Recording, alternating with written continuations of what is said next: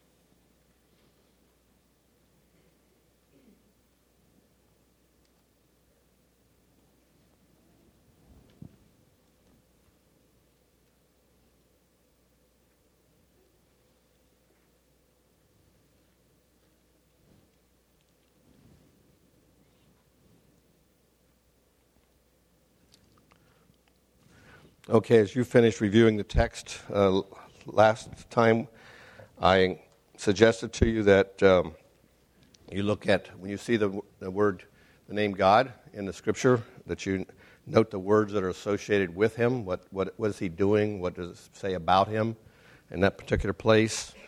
And also to note the move from the word God to the word Lord God in this text.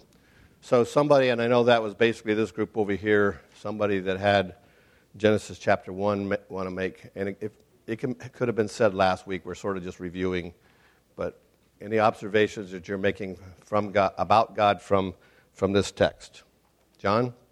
Well, the fact that God had to deal with something before man was made, because when man was made, He said, go forth and replenish the earth and subdue it. Okay. So apparently there was something there before, if you have to replenish something, that means you had something there that was removed. No, it does not. It does not mean that, John. We do not believe in a gap theory. Laura? I think he's like immeasurable. He's immeasurable. Immeasurable. Okay. Yep. Anyone else? Everything he made was good. Good. Good. Tells you something about the author when you can talk about the product being good, right? Anyone else?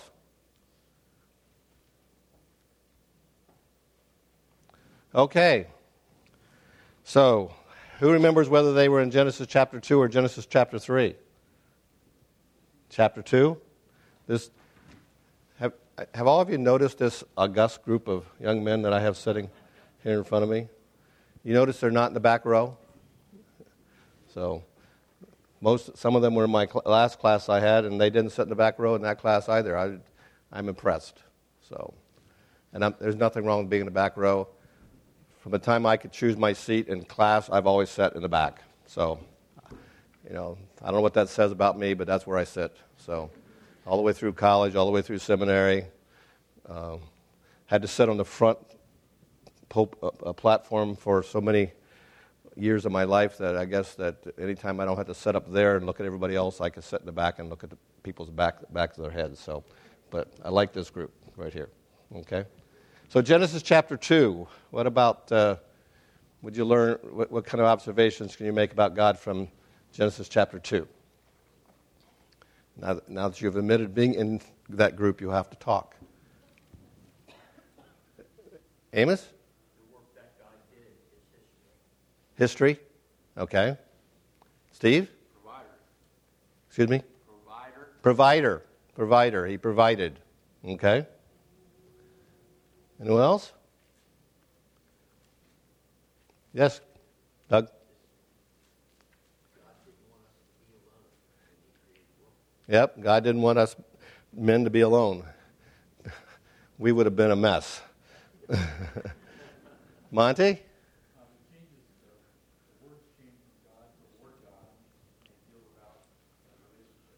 Okay. When he created man and woman, then he entered into a relationship with them. Okay? Who remembers what we talked about when we talked about what the word Lord signifies, what the significance of the word Lord is? Anyone? I know most of you know. You just don't want to raise your hand. You just don't want to tell me. You don't want to be wrong or right. Go ahead, Braden. Yeah, he's the covenant-keeping God, the promise keeper. Okay, so he entered a relationship with man, and he entered into promises of relationship and kept them. Okay? Anybody then with chapter 3? I don't think I have very many people left there, but it seems like there was some left in chapter 3. Anybody want to talk about it at all?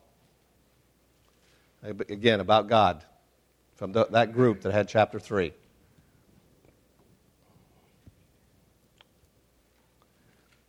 What did God do on a regular basis in chapter 3?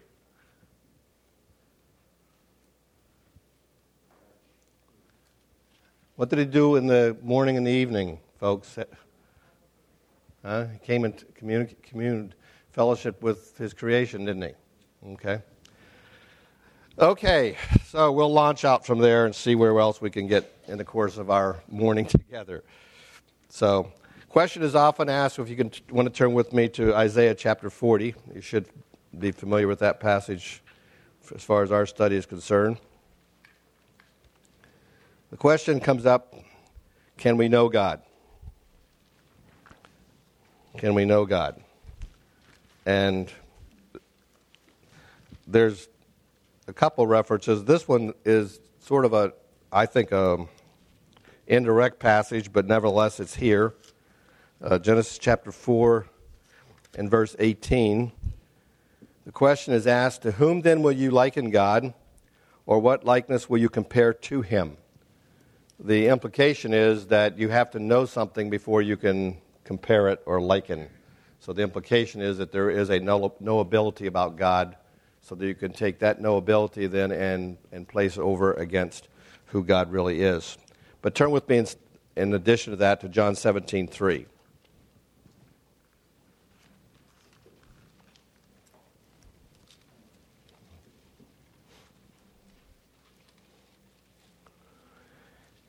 This is in the high priestly prayer of the Lord Jesus Christ as he's talking to the Father.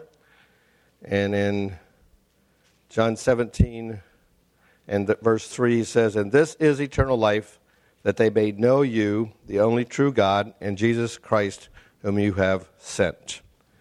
And essentially, when we answer the question, can we know God, this book is basically the answer to that question, because God gave us this book so we could know him.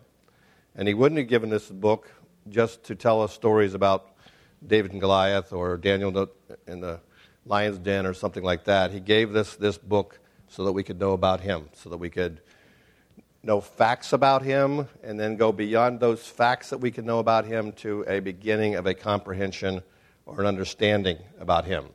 So God is knowable. He can be known. He just can't be completely comprehended. And at least for me, as soon as I think I'm coming to the point where I might have some comprehension, I realize how little comprehension I have, how little understanding that I have.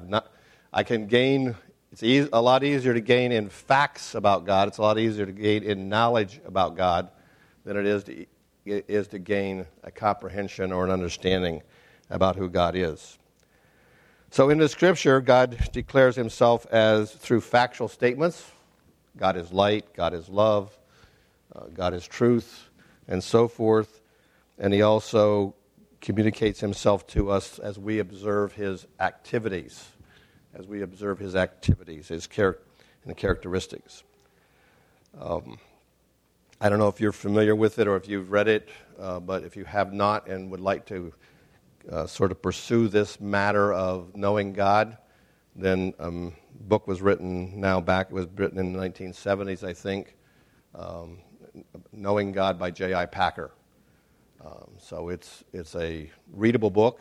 It's not beyond understanding or following through the book, and it is something that I would encourage you to consider reading if you have not read it. At least read sections of it. Maybe there's only certain chapters of it that are interesting to you. But the book by J.I. Packer, Knowing God, is a book that does relate to this. And finally, in reference to this matter of knowing God, turn with me to Jeremiah chapter 9.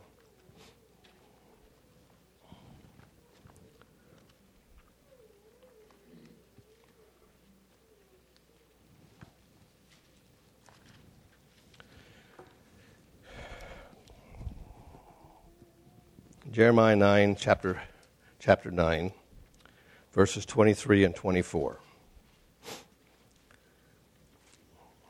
"Let not the wise man glory in his wisdom, let not the mighty man glory in his might, nor let the rich man glory in his riches, but let him who glories glory in this, that he understands and knows me, that I am the Lord, exercising loving kindness, judgment, and righteousness in the earth. For in these I delight, says the Lord." So it's a lot easier to measure a bank account, to measure your accomplishments, to measure your promotions at work, your changes of jobs that have increased your status in society. It's a lot easier to keep track of your degrees that you've earned and things like that. It is much more difficult to really measure how much you know and understand God, but it is the thing that ought to consume us in pursuing that avenue of life, is to know him better and understand him better. And Jeremiah certainly exalts that whole conclusion that knowing God is the primary part of being here and being alive. So as we continue to have this sort of brief introduction to the subject of who God is, and then focusing more later as we move into the class into God the Father, just a word I've put here on your notes just to sort of keep track of is the word nature. We will talk as we move along. We will talk about God's nature, and from time to time probably. And the word nature is a word that describes as I've put here in your notes, the sum total of all of his attributes. everything that we know about God, when we know about those things we know about God, we're going to talk about that in a few weeks, the attributes of God, then we can come down to a conclusion about God's nature, about what his very essential, everything about him is boiled down to that matter. And when I say something about like the sum total of his attributes, sometimes we have not had a pet for many years at this point in our lives, but we have had pets before, everything from goldfish to a dog along the way. But, sometimes we will see an animal do something that is like sort of, I don't know if I can use the word unusual, but just different. And we'll ascribe to them like, wow, that looks like, just like a person or just like whatever. But when you sum up the total of that animal's characteristics, you will not conclude that they're a human. You'll still conclude that they're a pig or a cow or a dog or a cat or whatever. And so when we look at God, we have to do the sum total of all of those things that we know about him to know what his nature is, because his nature controls all of his activities and all of his things that we learn about him. So just a word to sort of tuck away as we continue to move through this matter. Another thing that you see this as you read about God, okay? You get a theology book out, whatever level, and it's likely to use the word essence to talk about God. And sometimes they'll substitute that word essence with the word being. And the only way I can start you thinking in the right direction is, and you can't take it very far, it's just sort of a ledge, a little tiny ledge that you want to stand on, is that we have a body, okay, and all of us can't deny whatever part of that body is, whether it's growing or whatever, but we all have a body. And then very carefully step over to the fact that God has essence or being, okay? He is spirit. There's no question about that, okay? We know that Jesus Christ took upon himself flesh and dwelt among us, okay? We know that though he was existing as God in the past, that he became in the likeness of man. He took upon himself the form of a servant, etc. But it's just a word that for hundreds of years, and I guess nobody's come up with a better word. It's just a word that is used to sort of describe the fact that God does exist. We can't measure him, we can't do any of those things, but he does exist, and he exists, and that word then that's used to describe that is that he has essence, or that he has a being. Again, be very careful, trying to make too much of that word, but just trying to introduce you to a word that you might read if you're reading about God in an, in quotes, theology book. As stated on your notes, there's no scientific appearance or explanation. God has chosen, as shown in the Scripture from time to time, to let himself be seen by man in some form or fashion.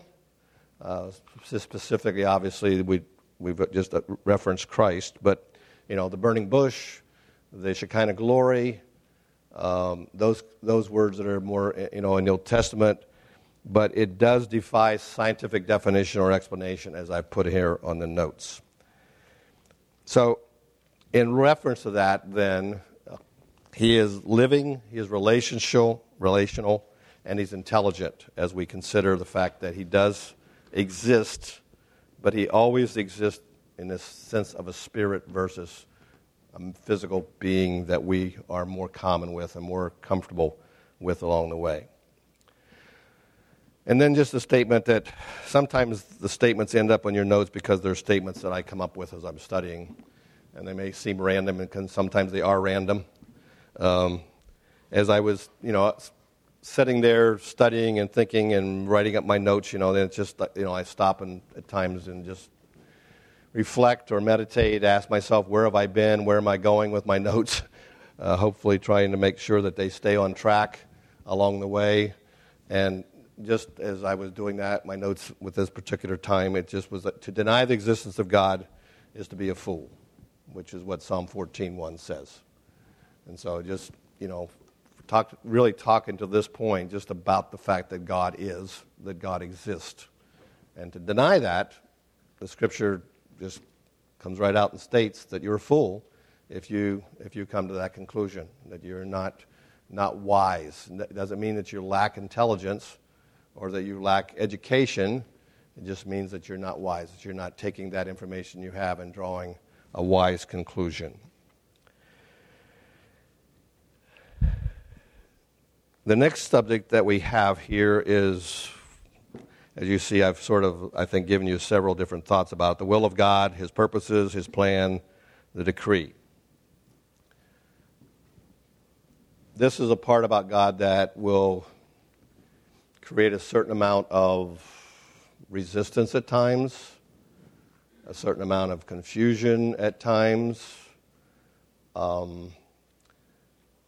And I'm not going to stand here and try to tell you that I'm going to clarify any or all of that in your mind. Probably it's most likely to be something that would be clarified in a one-on-one conversation, on a one-to-one, let's look at the Bible together and search through what the Scripture teaches together.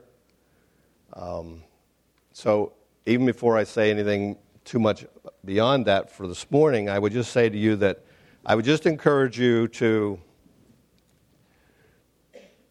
actually, if you're not comfortable with your position on the will of God or your understanding of the will of God, don't just take somebody else's position on it. Take the Scripture, take all the verses that you possibly can find on it, study the Scripture prayerfully, make notes that you can go back and review, and then draw your conclusion, trusting God to lead you to as close to a scriptural conclusion as possible, and draw a conclusion that you are comfortable with in relationship to the will of God. Now, I'm not telling you I don't know what I believe. I do. I'm just not wanting today to make you believe what I believe. I want you to believe what God's Word says is true.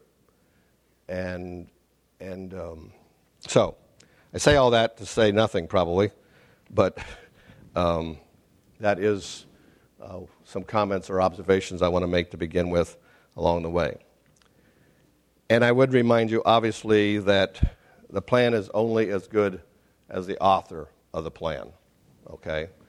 And since we believe such wonderful things about who God is, then that ought to allow us to draw positive, wonderful conclusions about God, what God's will is, okay? So keep that sort of in mind as we move along. One of the things that can be observed sometimes about the will of God is it can appear to be, from what we would consider humanly, to be self-centered, to be, in quotes, selfish. Because God's will is all about bringing glory to Himself, bringing attention back to who He is, okay? So if I do that, then that's being self-centered. That's being, selfish. But as I've put here in your notes, as God brings glory back to Himself and we are drawn from our lives, drawn from our focus back to a focus on God, that really is drawing us closer to God because it's making us appreciate more who God is. And so the very fact that God is self-centered is really for our benefit, for our good, because He doesn't do things to put attention on other people or other things which are of no value to us. He brings glory back to Himself so that all of our focus and all of our attention will be back to Him, and He is the only one that can benefit us in our daily lives, in the way we live, okay? So it may seem, we're doing all this for the glory of God. Well, if we said we're doing all this for the glory of Roy Allison, everybody would go like, oh yeah, well, we're going home. Okay? We're going home. Because I can't do much for you. Okay? Stand up here and stammer in front of you for a few minutes each Sunday.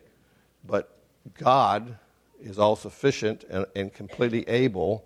And so the very thing that's sometimes leveled against a comprehensive will of God, a comprehensive plan of God, an all-efficient will of God, is that it's self-centered, that it brings all the focus back. But we need to understand why that focus back on God is important, because it takes our attention away from all the other things and brings them back to God and God alone.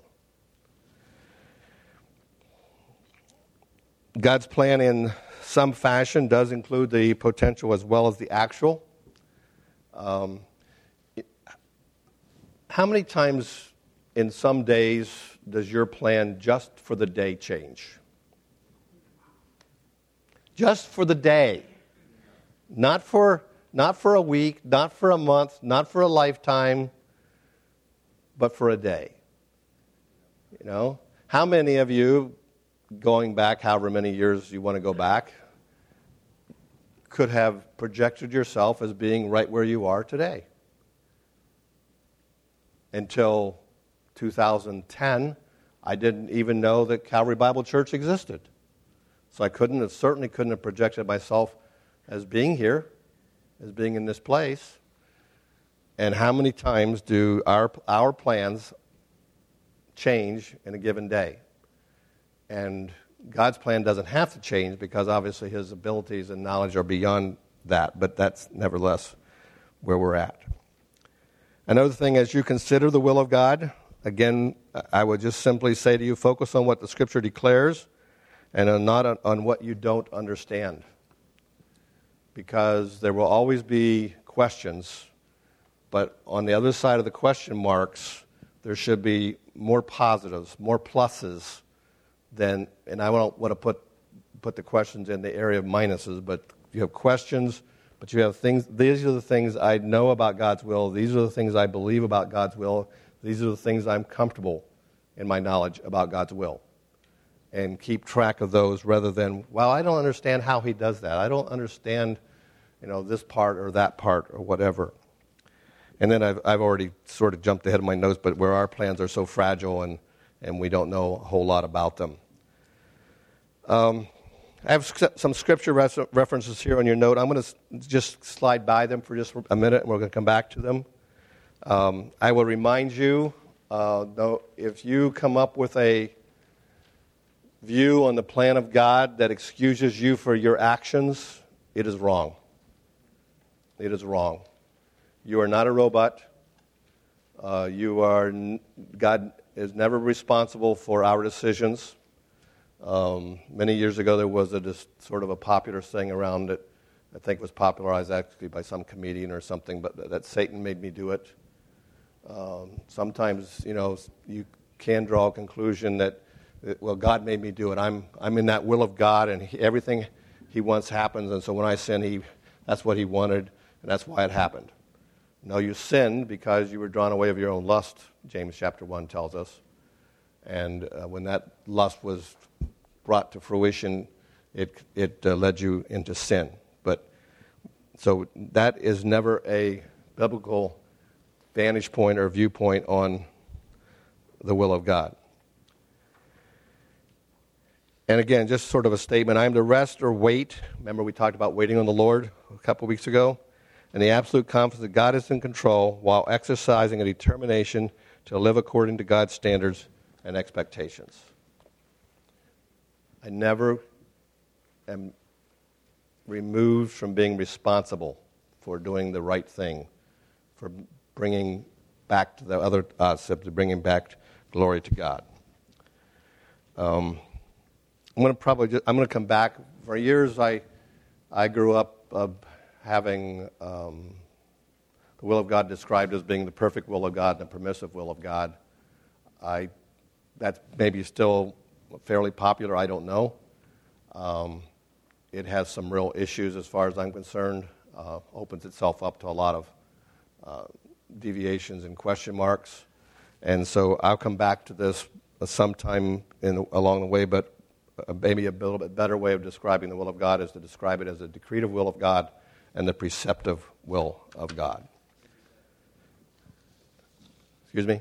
What was the first word? Decretive. D-E-C-R-E-T-I-V-E. Okay, I'd like us just to look at some scripture references, okay? As we draw this to a conclusion here. Down toward the end of your notes, I have what conclusion you make from the scripture passages. God's will is blank. And what I was wanting you to do is look at some of those verses and then on your own make some conclusions. And so there's a couple other passages I think I left off the second passage because they were in the first passage. But let's begin looking at the scripture. Turn with me to Ephesians chapter 1.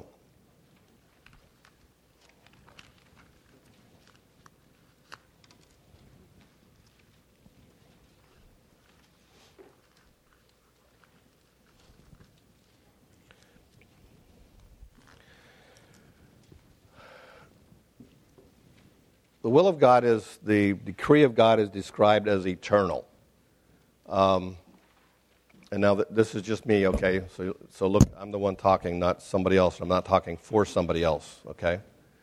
When I say that the decree of God is eternal, my concept of that, and you'll notice the pronoun I use, my concept of that is that sometime in the past, beyond our comprehension and understanding, that God had a plan and a decree.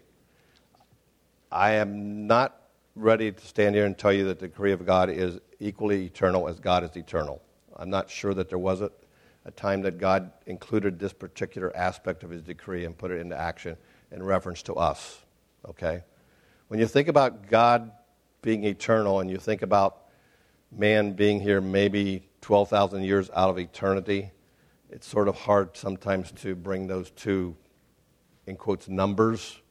When you got one number that's infinity and you got another number that's finite, it's sort of hard to bring them into relationship or whatever.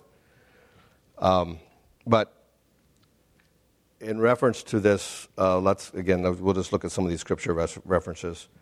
In Ephesians chapter 1, in verse 11, it says, "In him also we have obtained an inheritance, being predestined according to the purpose of him who works all things according to the counsel of his will."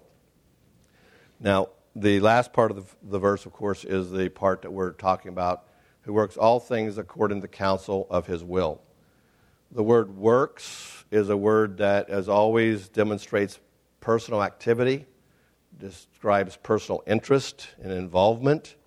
So this is not something like the deist came up with this idea that's, sort of like God sort of wound up a clock and then he just set it out there to work out in motions, and as long as the clock was wound appropriately or tight enough, things will work out. God is not passive in that sense. God is active in accomplishing the purposes of his decree. Now, how you describe that activity, when someone can speak things into existence, as he spoke things into existence in chapter 1 of Genesis, the idea of activity is hard for us to wrap a brain around, But he is active. He is not just passive. He is not just set things in motion and letting them run. He is actively involved. From a minute ago, I lost track of where I was going with what little brain I have left. So there are several different words used in the Scripture, throughout the Scripture, to describe the will of God. One of the words indicates, if we use that word, it would be when I was thinking about developing a plan. It would be that idea of deliberation, of meditation. Again, we shouldn't take all of the significance of the way the word is used for us and put it back on God, because that would be limiting God. Okay, I have to have a plan, and sometimes I change that plan, and sometimes I change that plan again. God didn't have to go through that kind of a process, okay? Another one of the words that it's used to describe the will of God is a word that would describe the parts of the will of God that are pleasing to him, okay? He is not pleased by my sin, okay? He is not pleased by the attitude that I have some days, okay? But there are times when I may do something that does bring him pleasure, that does satisfy him with where my life is going as it is filled by the Spirit of God and as I am manifesting the fruit of the Spirit of God. But there are times that I do things that are not pleasing to God, though they are a part of God's will, of what God is accomplishing overall as he continues to bring glory to himself. Then back to, we'll look at another verse in Ephesians chapter 3 and verse 10.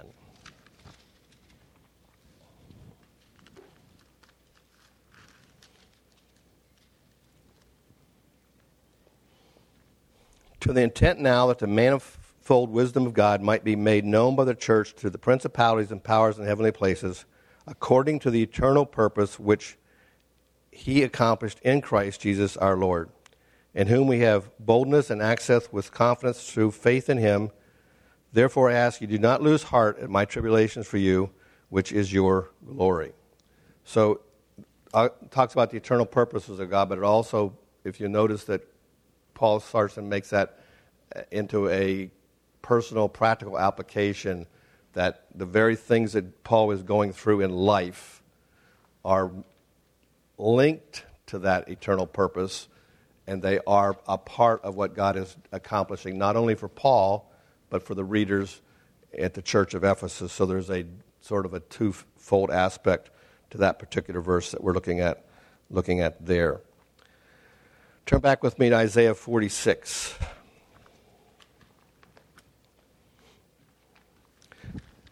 Now, if you chose to launch out into your own study on the will of God and search this out more, obviously these verses that I've written down here are really just a small percentage of the verses that are available to you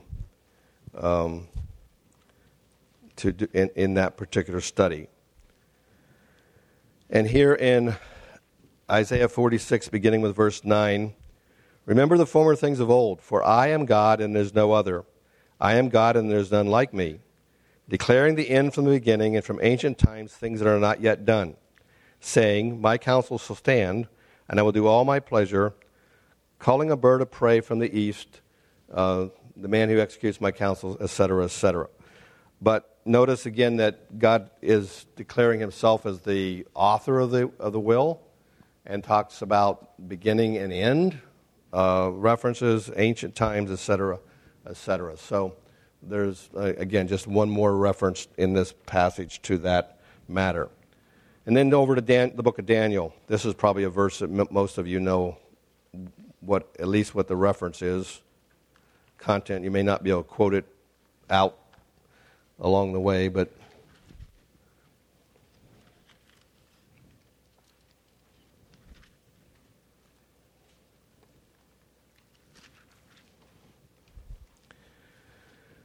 and in Daniel chapter 4, and I'm going to pick up in the middle of verse 34.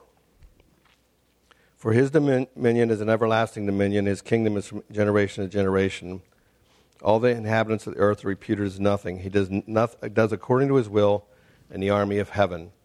And among the inhabitants of the earth, no one can restrain his hand or say to him, what have you done? So, where does these verses, and there's obviously more, I'm watching the clock, where do these verses, where does this matter of the will of God all come into focus when we start to talk about God as our Father? Okay? God as our Father.